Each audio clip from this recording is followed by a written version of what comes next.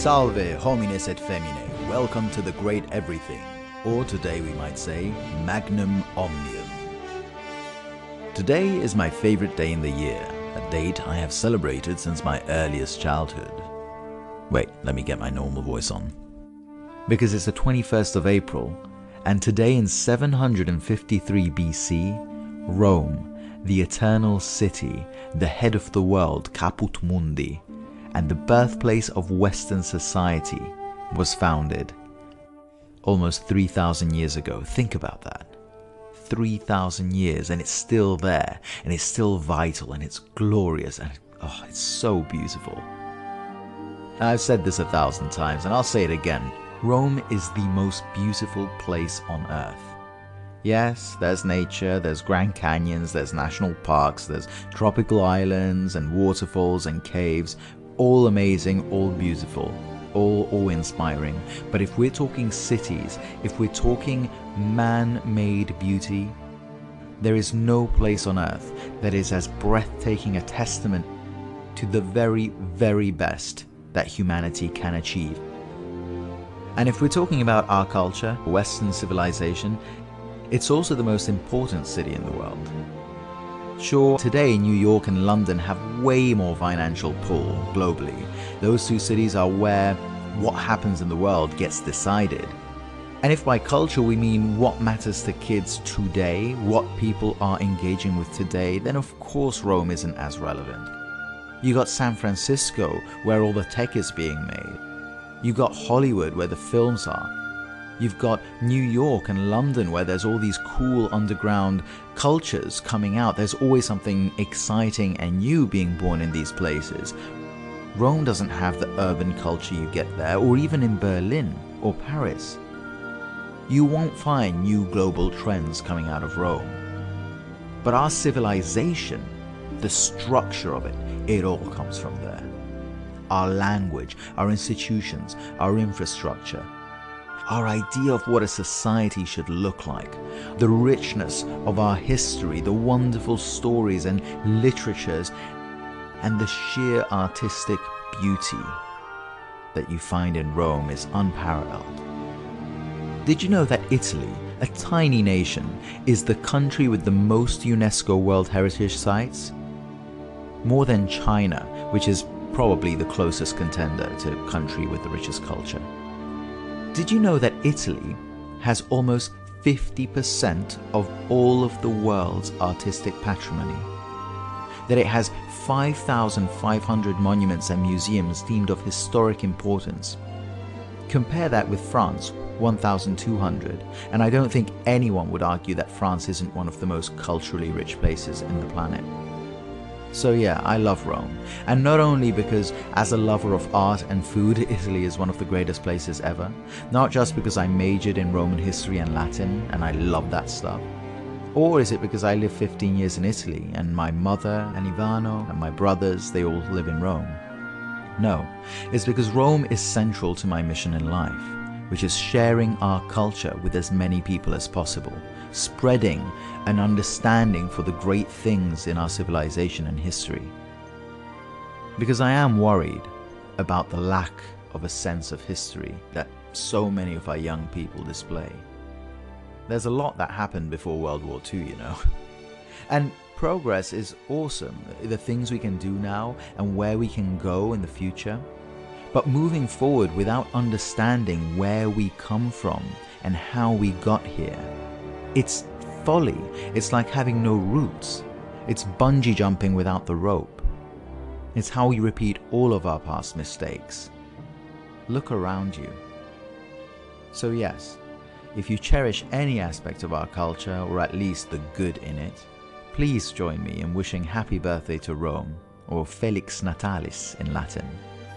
There are cities more powerful, more fun, more influential, but none as beautiful, and none as fundamental, literally, to the history of our Western culture. There was once a dream that was Rome. You could only whisper it. Anything more than a whisper, and it would vanish. It was so fragile. And I fear that it will not survive the winter. Maximus, let us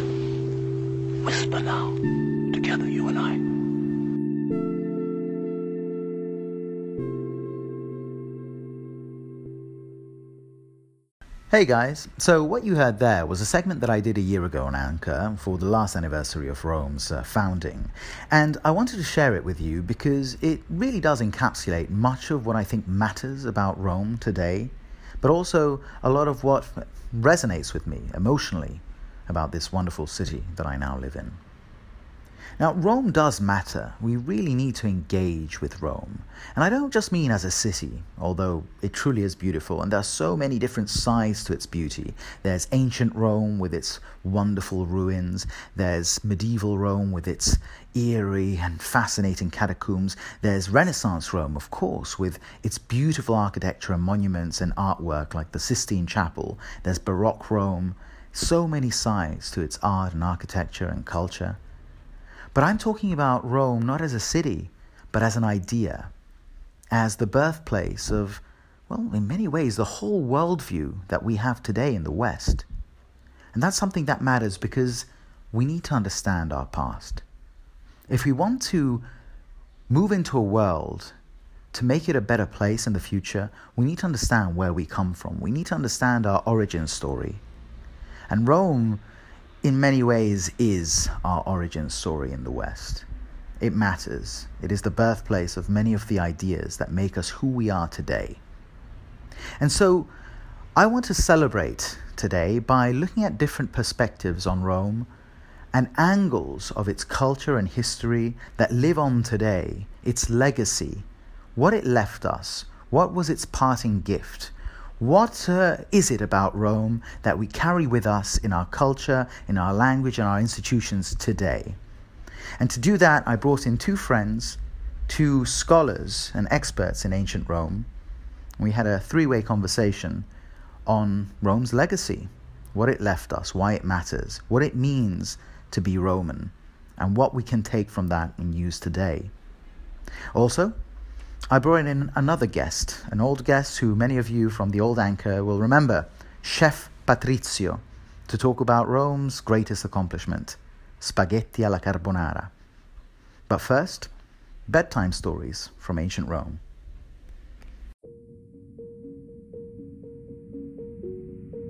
When I was a child, my father used to read me bedtime stories, and they were all from the Histories of Rome by Livy, Aburbe Condita. Livy was the official historian of Augustus just before the birth of Christ. And I was fascinated by these Romans, these men who seemed so filled with honor and nobility and courage and real pride in their nation, in their republic. This sense I had that Rome was a glorious thing, but it was more than just a republic. It was an idea. It was the idea that we are the pinnacle of human civilization, and we will bring order into the world. We will impose sense and order and beauty over chaos. It was wonderful, this pride. It filled me with awe. And these heroes from Rome's infancy and the pages of Livy, they just jumped out at me and provided very early models for what a man should be. True to his convictions, noble, courageous, and believe in honor. One of these heroes was Muzio Scaevola. In Rome's infancy, it overthrew the Etruscan kings that had dominated it, and the Etruscan civilization went to war with Rome, which was devastating for Rome because the Etruscans were so much more powerful. But Rome won anyway, thanks to these heroes, at least I thought so in my infantile mind, and one of them was Muzio Scaevola, an assassin who attempted to kill the king of the Etruscans, Porsenna, but missed his chance. And captured and brought before the king, he put his own hand on the flame and let it burn, declaring, "Thus I punish the hand that failed the fatal blow." Wow, my child's mind was just blown away by this courage, by this discipline, by this taking responsibility for one's own actions and failures.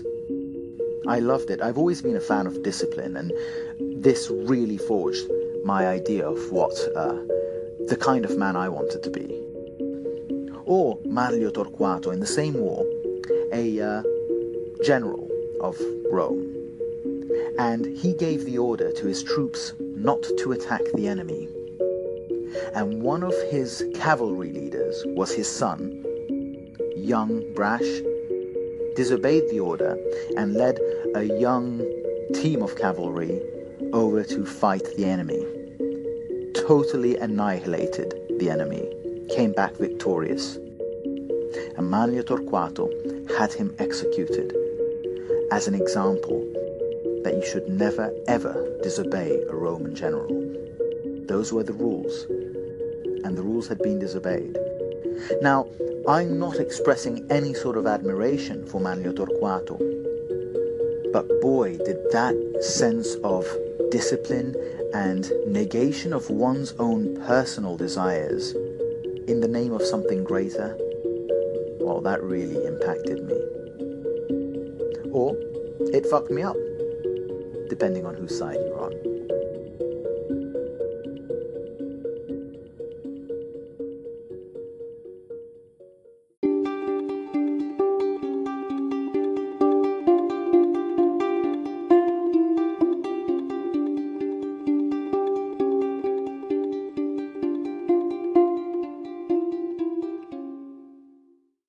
Next up in today's episode, an interview with two experts in ancient Rome, Tim and Brian, with whom at one point I spent 4 years locked in a room.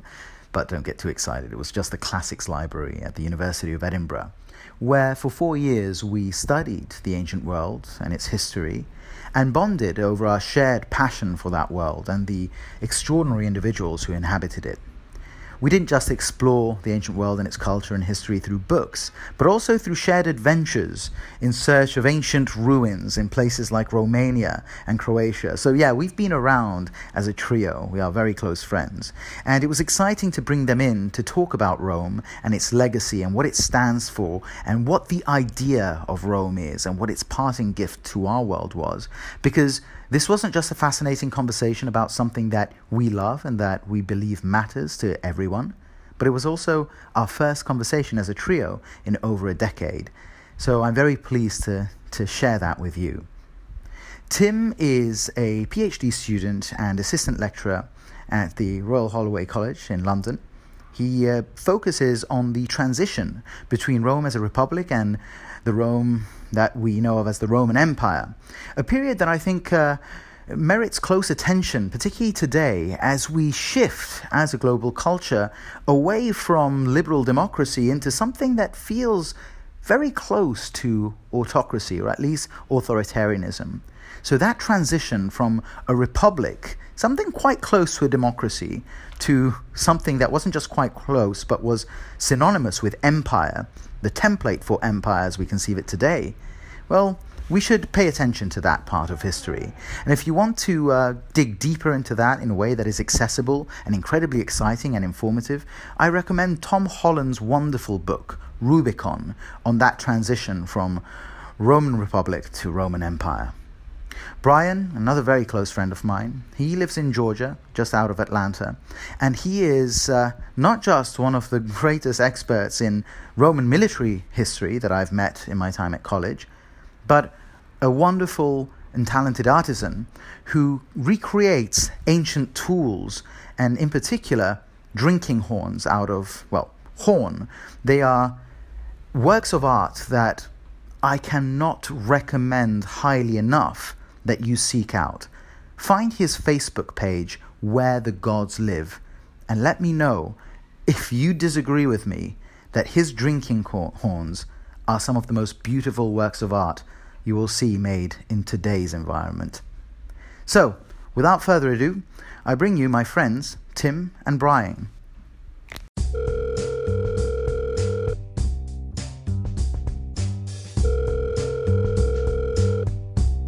So, I think that's all of us.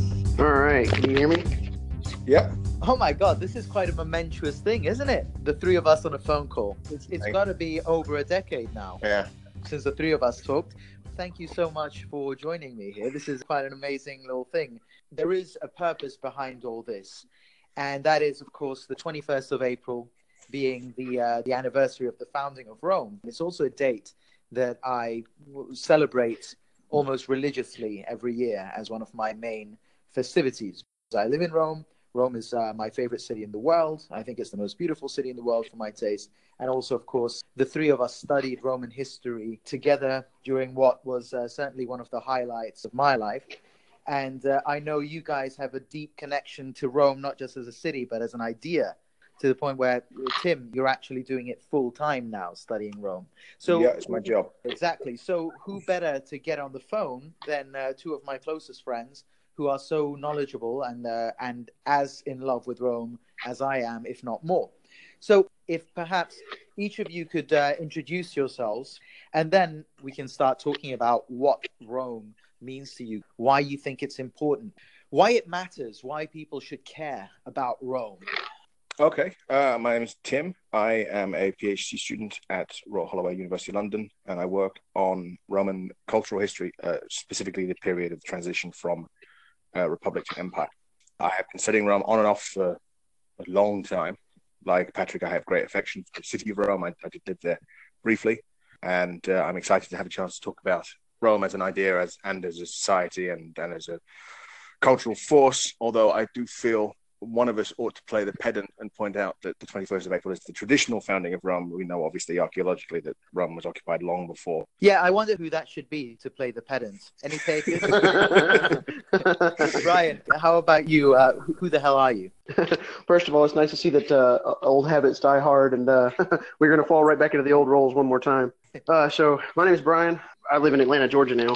I work for myself, but I did an MA honors in ancient history and classical archaeology with Tim and Patrick many, many moons ago. And I also did an MSc in classics. And in specific, I studied recruitment in the Roman auxilia from major Roman provinces during the imperial period. So would you like to just briefly explain what auxilia means? Sure. I mean, they were the, let's call them the adjunct forces, the auxiliary forces to the Roman legions, which were comprised primarily of non-citizen soldiers serving in the Roman army. Yeah, what we'd call barbarians today. Yeah, actually, that's a relatively accurate word, especially the way the Romans themselves probably would have felt about most of them. Right. So what I do want to kick it off with is to say that, to me, Rome it really is more than a city. It's more than an interesting civilization in our past. I see Rome as being the high point, the culmination, and maybe the completion of a whole set of experiences in history and culture that is the ancient world. Within that narrative, I wanted to ask you guys what you think the role of Rome is in our culture, in our history, in our society. Why should people today give a shit? You want to start, Tim? I should be able to express this in a couple of sentences. I think that you can see in Rome, the origins of fairly fundamental ideas. They remain fundamental to Western society. Things like the way the Romans thought about, say, for example, the relationship between the citizen and the state. It's very formative in the way the West thinks about that. So much of Western literature comes out of stuff either the Romans generated or the stuff that they transmitted to us from the Greeks. The concept, and again, I'm not suggesting that the Romans either invented this, but it's transmitted through them. So the concept of rule of law, for example, now you can argue that was never applied properly in Rome. You could argue it's not applied properly today. The idea that the government is of the people. I mean, the Romans give us the word republic, right, which just means the people's thing, the people's concern, the public concern. These seem obvious, but through most of Western history, these things are not obvious. These things are not the norm. I should stress, I'm talking about the republic, obviously the relationship between citizen and state. Yes, or subject and state changes when it becomes an empire. It's not worth getting into the scholarly debates about exactly how much input or interest the average Roman citizen, and by which, of course, I should stress that means freeborn Roman male, had in the government, how often they voted when they bothered to turn up voted. The system is definitely stacked against the common man in favor of the rich. But there is a definite sense that Roman citizens thought they had some sort of voice, some sort of interest. And you see this at the beginning of the Principate. You see occasions when there's tension in the Roman system because Roman citizens still believe they have some sort of right to be involved in the decision-making of the state and to profit from the state's activities. And of course, despite the fact that there's basically a god emperor sitting on a throne somewhere. Yes, quite so. I mean, there are other periods, Athens obviously is another period where the citizens feel they have some sort of influence, and should get some sort of benefit from the way the state works. But it's that relationship between citizen and state, the rights of the citizens, that I find so interesting. And I think it is, again, something that just wasn't the case in most of Western history. Your average French peasant or merchant in 1750 didn't think about his relationship with the state the same way.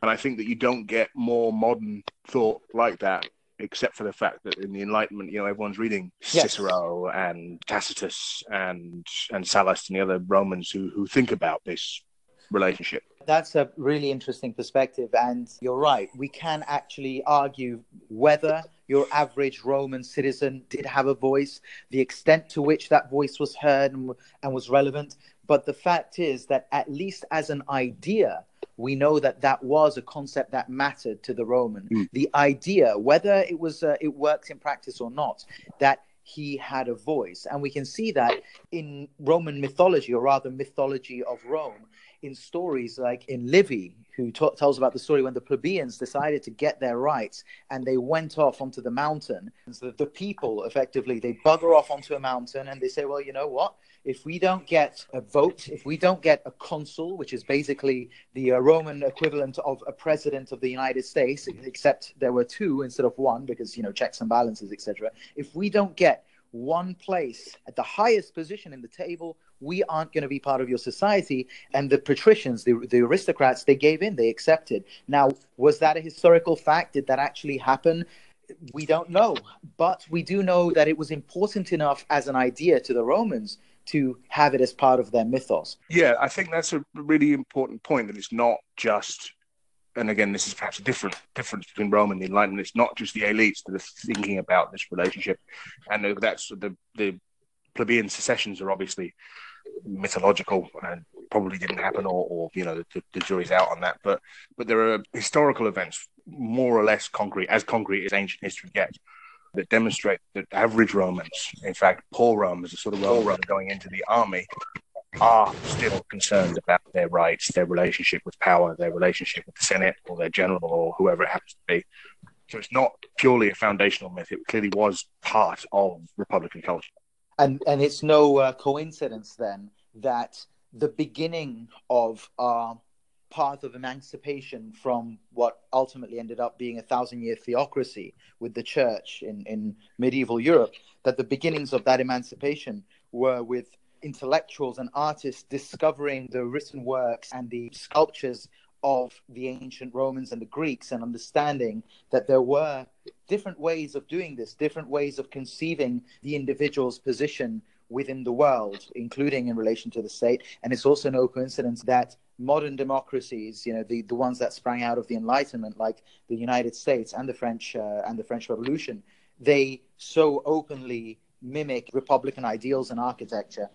Brian, do you have any input on that? What do you feel when you think Rome? Okay, so I'm going to I'll probably touch on a few things that you guys have already talked about, and then maybe add a little bit more to the conversation as well.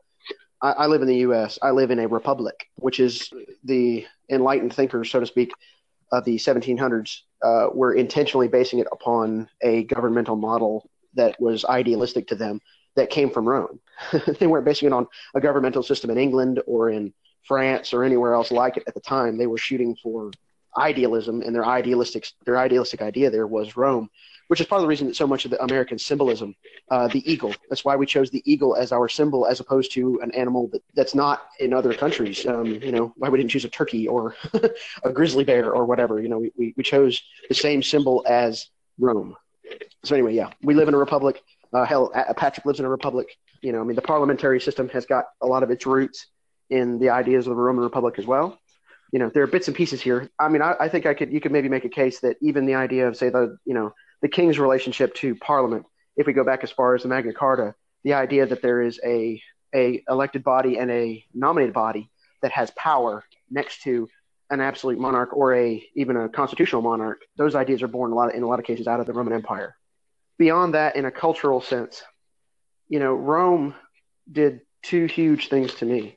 One, it drew a lot of the map of the Western world. The idea that England, that the UK is a country is a separate country in and of itself, was really created by Rome. The idea that Gaul, which is suspiciously close to modern France's borders, the idea that was all one place with three different provinces, with again Rome, Iberia, so on and so forth. So I mean, Rome drew a map of Europe and created a lot of the borders that have become humongously influential over the last 1,000 years. And through those ideas, so many of the Western empires have their roots in Rome. There's this idea that I heard expressed that Rome is the birthplace of Western civilization, with capital W, capital C. The idea of it actually being a civilization as opposed to just a collection of of Thebes and Athens and some Etruscan doing this, and then it's the actual birthplace of the West. Yes, and you actually touched on what I was going to say a second ago that you made me remember. Rome also helped establish the idea of a state at all. There's going to be a million arguments, but I mean this, of course, in the Western context, because the Chinese have been doing their thing for damn millennia at this point. But the idea that there is an entity that is larger than the city in which you live. Of course, the Greeks talk about Greece, they talk about Hellas, but it's a very nebulous concept to them. It's a very, they're Athenian more than they are Greek. And the same thing is true. That's the same problem they have with Alexander, who maybe lives in Greater Greece, but he's Macedonian. He's not really Greek as far as the Greeks themselves are concerned, until, of course, it becomes politically convenient or mythologically convenient later to make him more Greek. I live in a country that's land-wise enormous. There are 50 states, which are effectively 50 countries, but we have this one greater unifying narrative. And I feel like in a lot of ways that Rome helped create the idea of a greater narrative. Now, the degree to which your average citizen in Britannia or in Pannonia felt like they were Roman or whatever city they're from, I can't really answer. I don't know. But I feel like it helped create this narrative of there's an overarching concept as opposed to just this tiny corner you live in. Yeah, I think that's really important. It also leads into the other important thing about Rome from a sort of a long history sort of standpoint. Unlike most historical states, it is a cosmopolitan and a multi-ethnic state where people from different countries of different ethnicities speaking different languages, all to a lesser or greater degree, see themselves as Roman. But when you think about all the great Roman authors, I can think of two, Julius Caesar and the poet Horace, are from the city of Rome.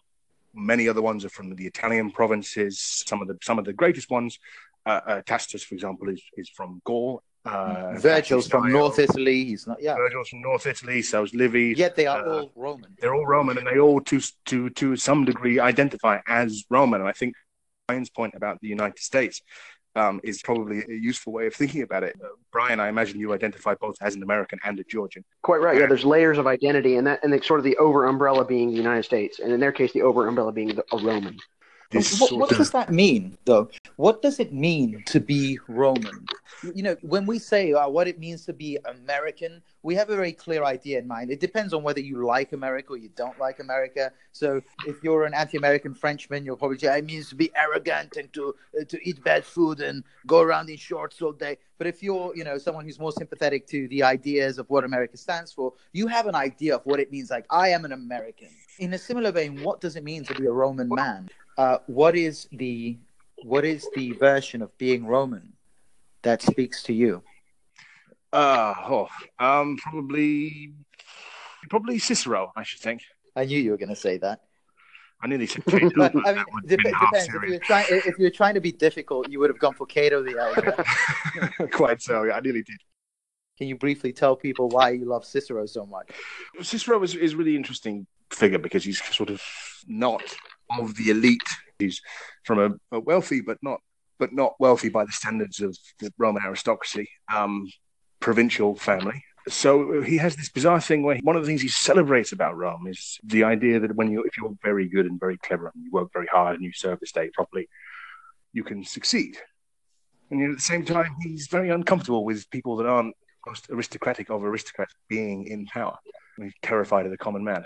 But I think for Cicero, the big things would be the idea that there should be some merit involved in who's in charge, and it shouldn't be based on birth. And most importantly, and I think this is the foundation of what I would, in my own subjective way, call good civilization, he recognizes that in Rome, everyone is subject to the same law. I think that he certainly would throw out terms that sounded familiar to modern Americans or Europeans. He talks about liberty a lot.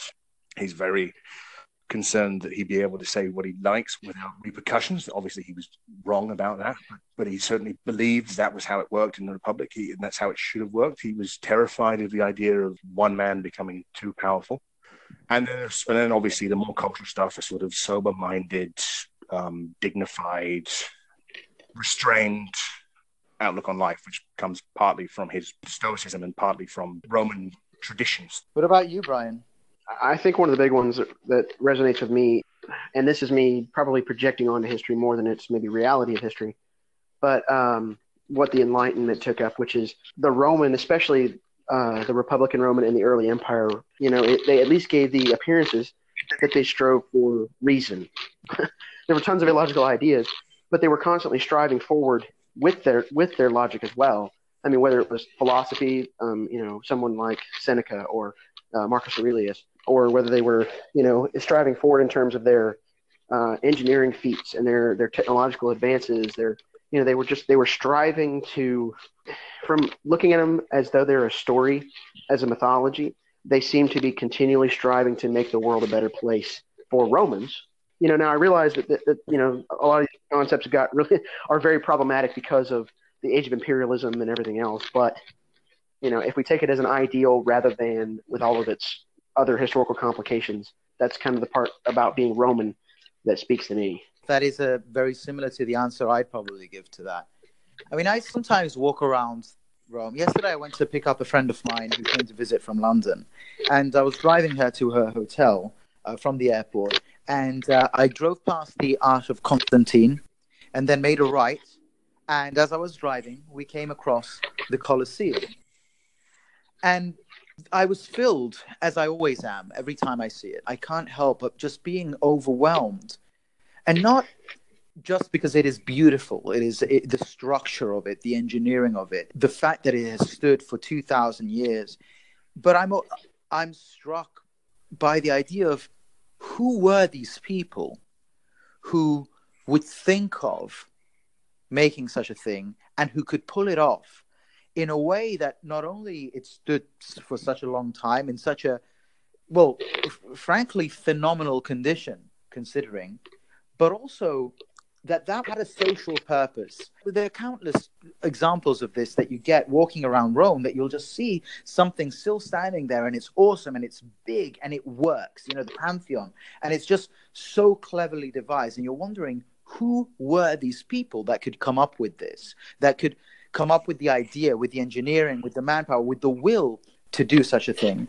And I don't think I've ever encountered in my studies of history any other people that have been so conscious and so systematic in their desire to move beyond their borders and impose order and structure on the world.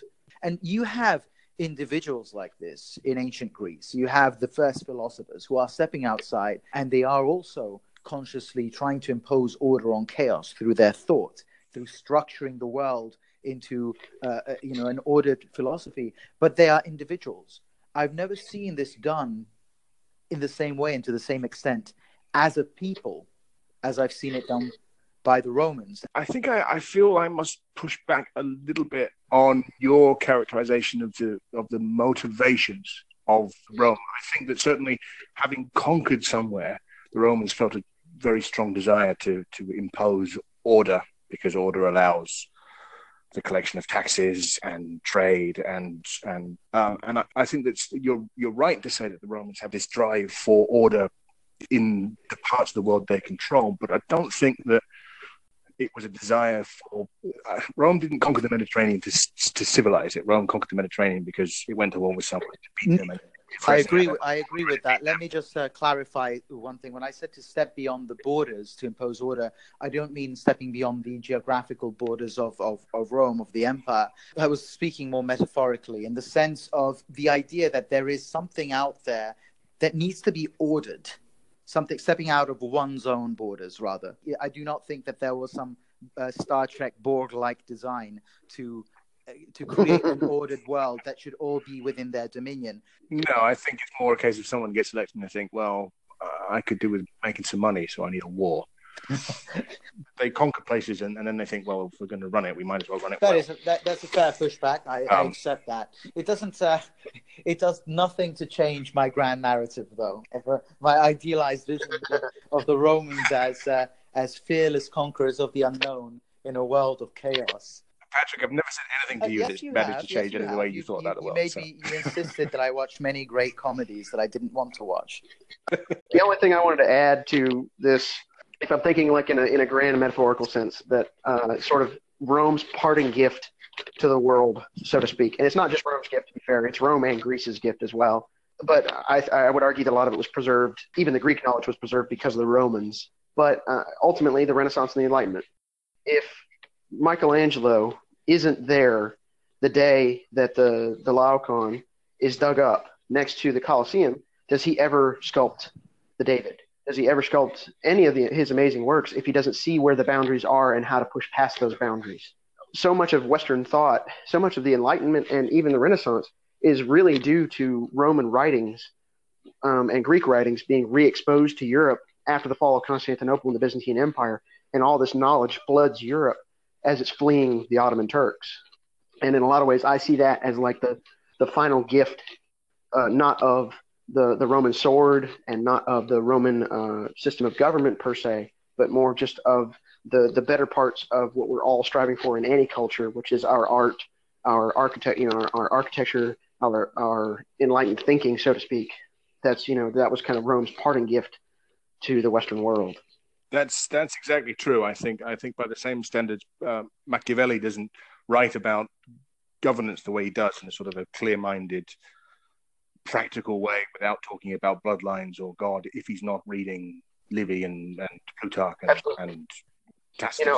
Do we get Voltaire? Do we get how many of these the modern do we get Descartes if we don't have Socrates? I don't think you get Thomas Jefferson. That's an absolute fact. And I think that's Rome's, and for me, I think that's maybe the thing that I'm singularly most in awe of is that this people gave this amazing parting gift to the Western world. That's their legacy to me. Guys, any parting remarks on Rome on its birthday? I have one question. Okay. You said you celebrate Rome every year, but you never told anybody what the celebration actually involves. Like, how do you celebrate the birth of Rome every year? What do you do? I eat carbonara. So you don't purchase 4 pairs of gladiators and make them fight to death in your car park. I do watch sex scenes from the Spartacus TV series. There's nobody can throw off the Tarpeian Rock anymore, huh? None of that. But no. But I spend the day in a way that is my own little personal tribute to Rome. So, for instance, I'll be doing a bunch of different things. I might go to the Forum. I might do on Saturday. One thing that I know I'm doing, I'm taking my friend who came to visit me to eat at Costanza. The place I took you, Brian, with Renee. That time we came to visit. Yeah. And that is a restaurant that is, in the ruins of Pompey Theatre, and it's Roman cuisine. And I think it's actually quite apt because I get to celebrate the founding of Rome, sitting within the foundations of Rome in a sense. So, yeah, that kind of thing. It's small. It's not like I don't throw a big party or anything, but it is a day where a lot of time is spent thinking about and paying my own personal tribute to Rome, which is a city that means a lot to me, not only because of a wonderful history. My bedtime stories when I was a child were from Livy, my father. That's what he used to read me. And to me, these stories were the equivalent of what the Bible stories must be for someone who is deeply religious. And it's more than a story if you live in Rome and you can see the signs of where these great people once stepped in everything in our civilization, from our language to our culture to our infrastructure to the way we think about the state. People need a mythology. we need a story. You know, it's part of the foundations of how we are, who we are. It's a building block of being a person. And so we all need mythology, and you know, for you, Rome provides a lot of that mythology. It really does. Well, thank you guys. I'd like to express my gratitude for joining me. And So much fun, guys. Great to talk. Take care, buddies. Speak soon.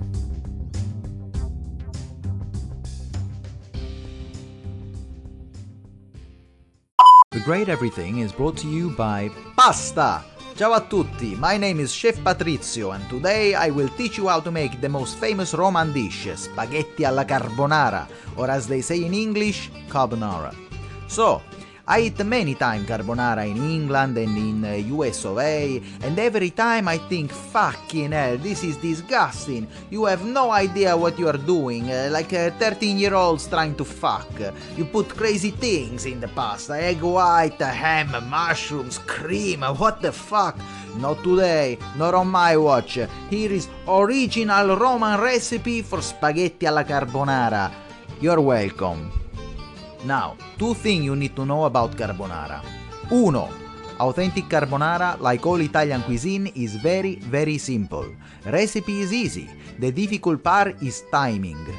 Carbonara has to be served quickly, no leave a settling plate. Carbonara is like comedy. Timing is everything. 2. Carbonara has 3 components: pasta, sauce, meat, and you need the right ingredient.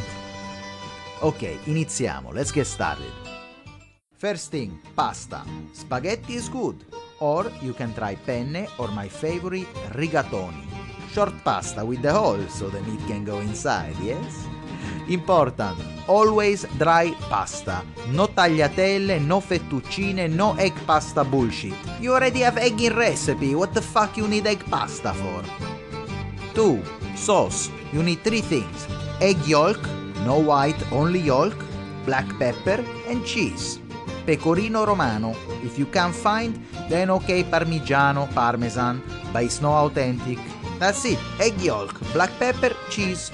No cream, no mushroom, no peas, no bullshit. 3. Meat. The only option is guanciale, pig cheek. No pancetta, no bacon. Pig cheek, guanciale. Only use pancetta if your only child is about to die and last wish is emergency carbonara and Italian store is too far away. Now, ok, prima di tutto, first of all, you put pasta on the boil. No American style. First you boil the water, then you put the pasta. And a bit of salt, not too much. Pasta must be al dente. No disgusting soft pasta tastes like Japanese udon noodle. Al dente. Roman eat pasta hard. Now, while pasta cook, the sauce. Take bowl, ceramic, 2 big egg yolk per person. You beat the egg yolk with a fork and lots of fresh pepe nero, black pepper, and a bit of pecorino cheese. You make it become like cream, no? Fatto. That's it. That's your sauce. Put aside. Meat now. You fry the guanciale with a bit of oil. If your child is dying and you're using pancetta, you give it flavor with a bit of black pepper and use some white wine vinegar while you fry, you know? Just a bit like that. You make evaporate while fry. You do this very last thing. You start cooking the meat when the pasta is almost ready. So the meat is hot when the pasta is ready. 2 minutes before is quick. Tip of the trade, if you use guanciale, you cook very, very, very high heat. So outside of guanciale become crispy and inside the fat melt. It become like bacon confit. Now timing, when pasta is done, you take it off the flame, you drain the water, but keep teeny bit of water, and immediately you throw in the guanciale with the fat. Mescola, you stir well, remove from cooking pot and put in a bowl with the sauce, and you stir quickly, and now you serve immediately on plate. Because if you leave too long, heat from pasta, it cook the egg, and it become pasta with scrambled egg. It's ridiculous, it's carbonara, it's no breakfast dish. Now, you add the black pepper and pecorino cheese. Finito, è fatto. You have with a glass of red wine, Montepulciano d'Abruzzo, ed ecco fatto. This is recipe for authentic Roman carbonara. Buon appetito!